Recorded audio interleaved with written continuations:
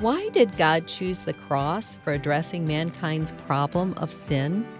How is the shed blood of a man 2,000 years ago relevant to here and now?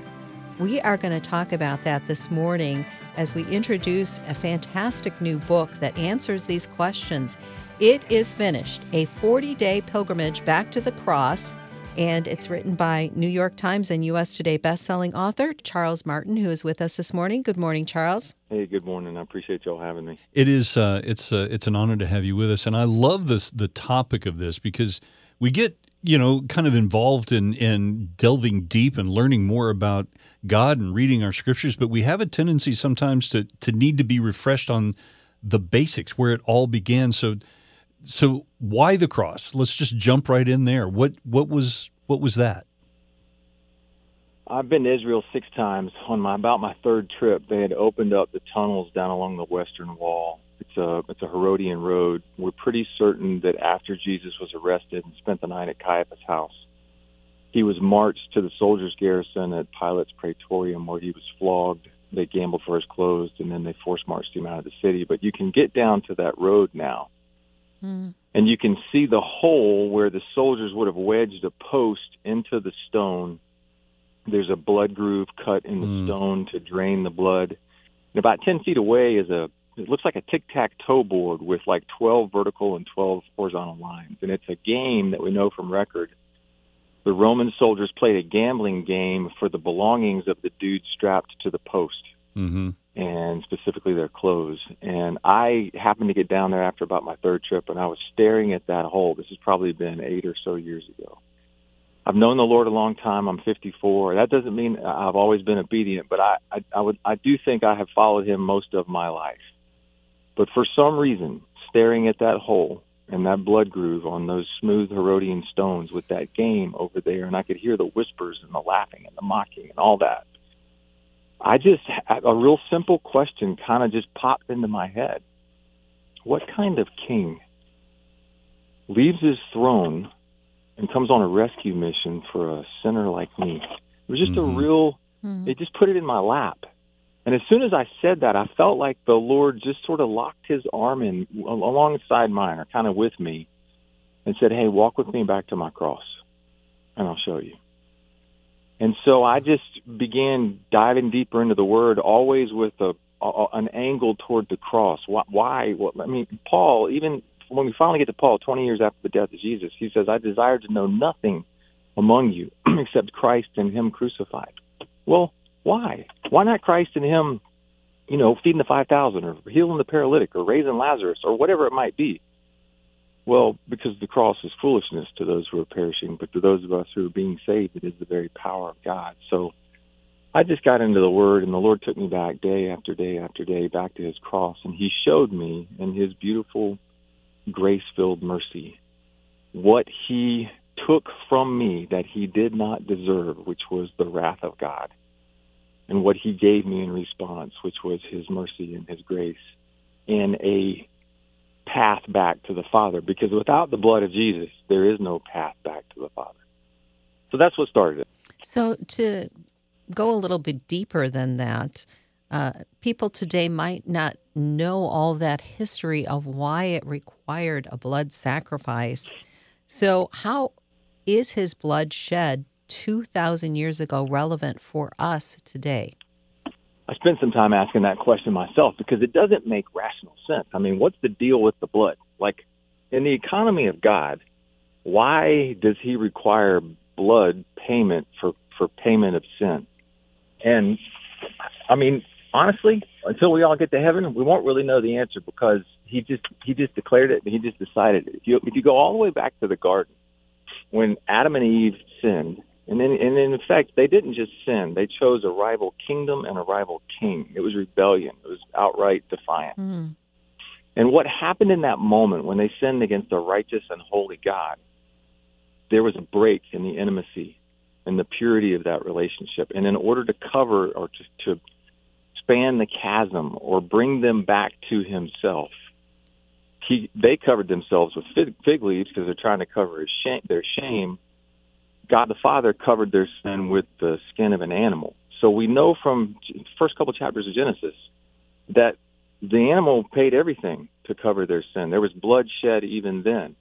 And so for some reason, in the economy of God, as we travel through the history of the people of God, throughout that history, blood has always been required to make payment for sin. We see this in Leviticus. He said, I have given you the blood upon the altar to make atonement for your souls.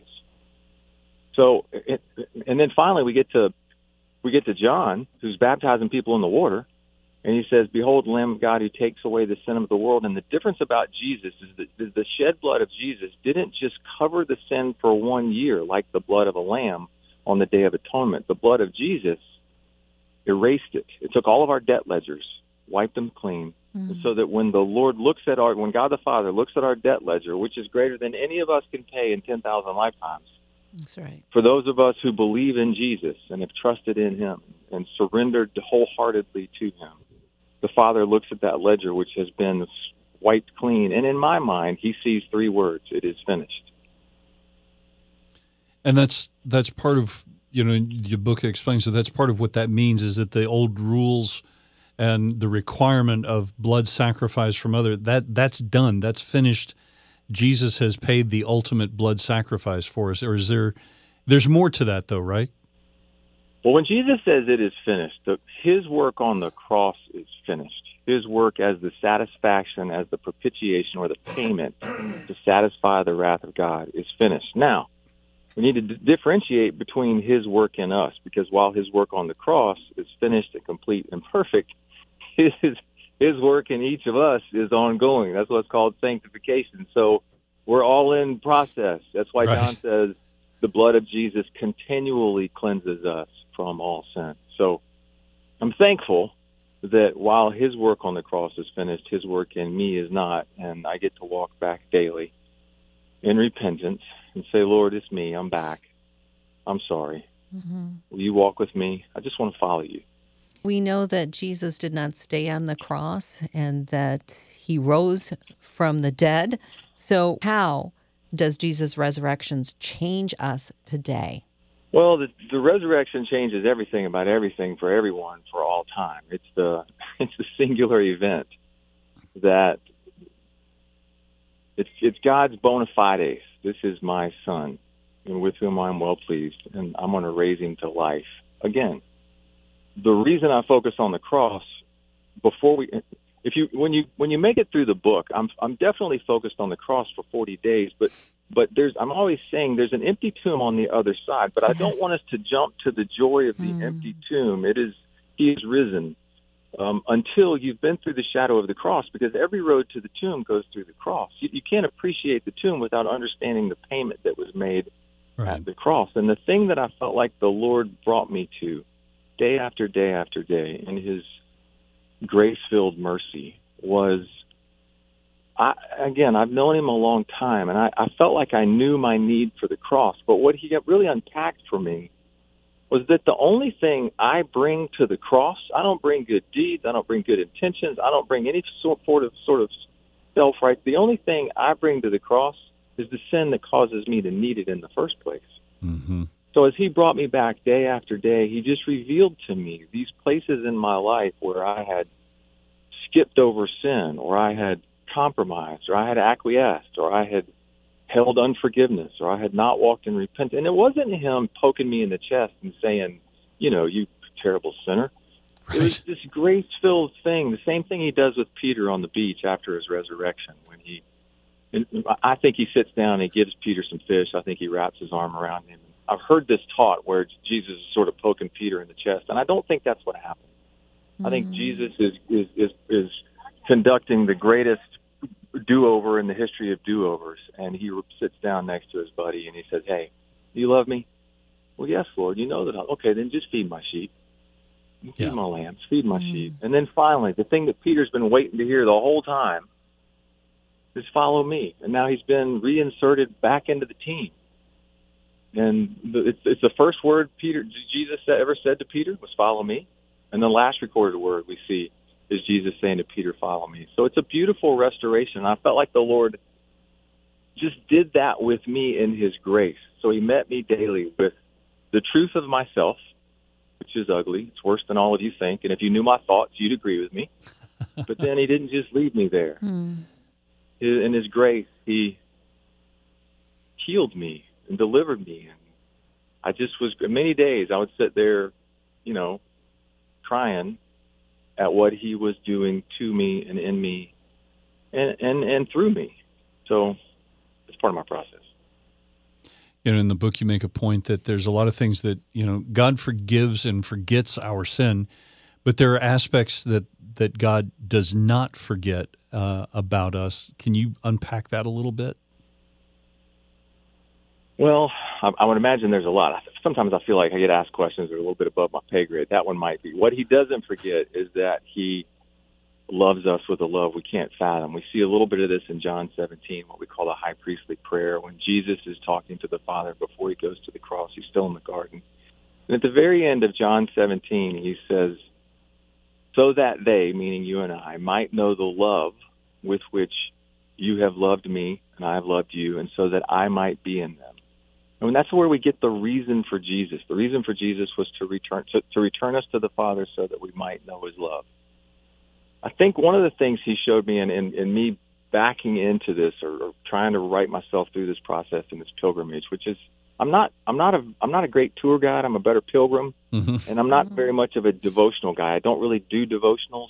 This one's tagged as a devotional because I think my publisher didn't know what else to call it, but it's more of a pilgrimage Right. with me kind of locking arms with you, saying, "Hey, let's walk through these events these true events in the life of Jesus, and let's just walk through them together, and let's just ask the Lord what he's saying in these moments when he meets the woman caught in adultery, when he heals the paralytic, when he says to Bartimaeus, what is it that you want me to do for you? And then when he says, it is finished, or I thirst, or Mother, behold, light. In these events, how does it reveal himself? How does he reveal himself to us from the cross? Yeah. And so I was hoping to unpack that for me, and as a result, maybe hopefully I can bring along the reader in this pilgrimage, because that's really what it is. It's not me saying, here's what you need to know. It's me saying, here's what the Lord has done in me. Now let me drop you off right here at the foot of the cross and let him by his Spirit reveal to you what he wants to reveal to you, because it may be different than it won't be different than what he's spoken in his word, but what your heart needs might be different than what mine needs. That is really good. Talking with Charles Martin, and the book is It Is Finished, a 40-day pilgrimage back to the cross. And Charles, before we let you go this morning, would you pray for us during this Lenten season that we would find ourselves at the foot of the cross and hearing from the Lord during these days as we lead up to Good Friday and Easter? I'd love to. Lord Jesus, we love you and we love you alone, and we worship you and we serve you and you alone. So, Lord, if there's anything that you hear from our hearts today, please hear that our desire is to yield to you completely and wholeheartedly surrender to you and your righteous reign and your kingdom. Now, Lord, your word says in the last days the love of many will grow cold. We don't want to be those people. Please don't let our love grow cold, Lord. So as Paul wrote to the Philippians, he said, I pray that your love would abound more and more. Would you do that in us today? Would you pour in your love into us more and more? And as we walk into these next, 40-plus days leading up to where we celebrate your crucifixion and resurrection, would you please walk us back to your cross? Don't let us be the people in Galatians who Paul says had been bewitched and taken their eyes off the cross. Would you please return our affections and our focus and our heart's desire to you so that we would look up with fresh eyes and see the sacrifice of the Son of God, who made a payment for us that we could not pay in 10,000 lifetimes, and it's just because you love us. Lord, would you please do that? Would you pour out your Spirit on us and fill us up? Father, in any way that we sin against you today, yesterday, tomorrow, we repent. Please forgive us. Please forgive us, Lord, for sinning against you, a holy and righteous God. We love you. We praise you. And we say, Lord, let your kingdom come. In Jesus' name.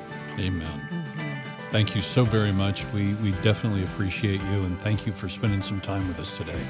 Hey, thanks so much for having me, guys. Y'all take care.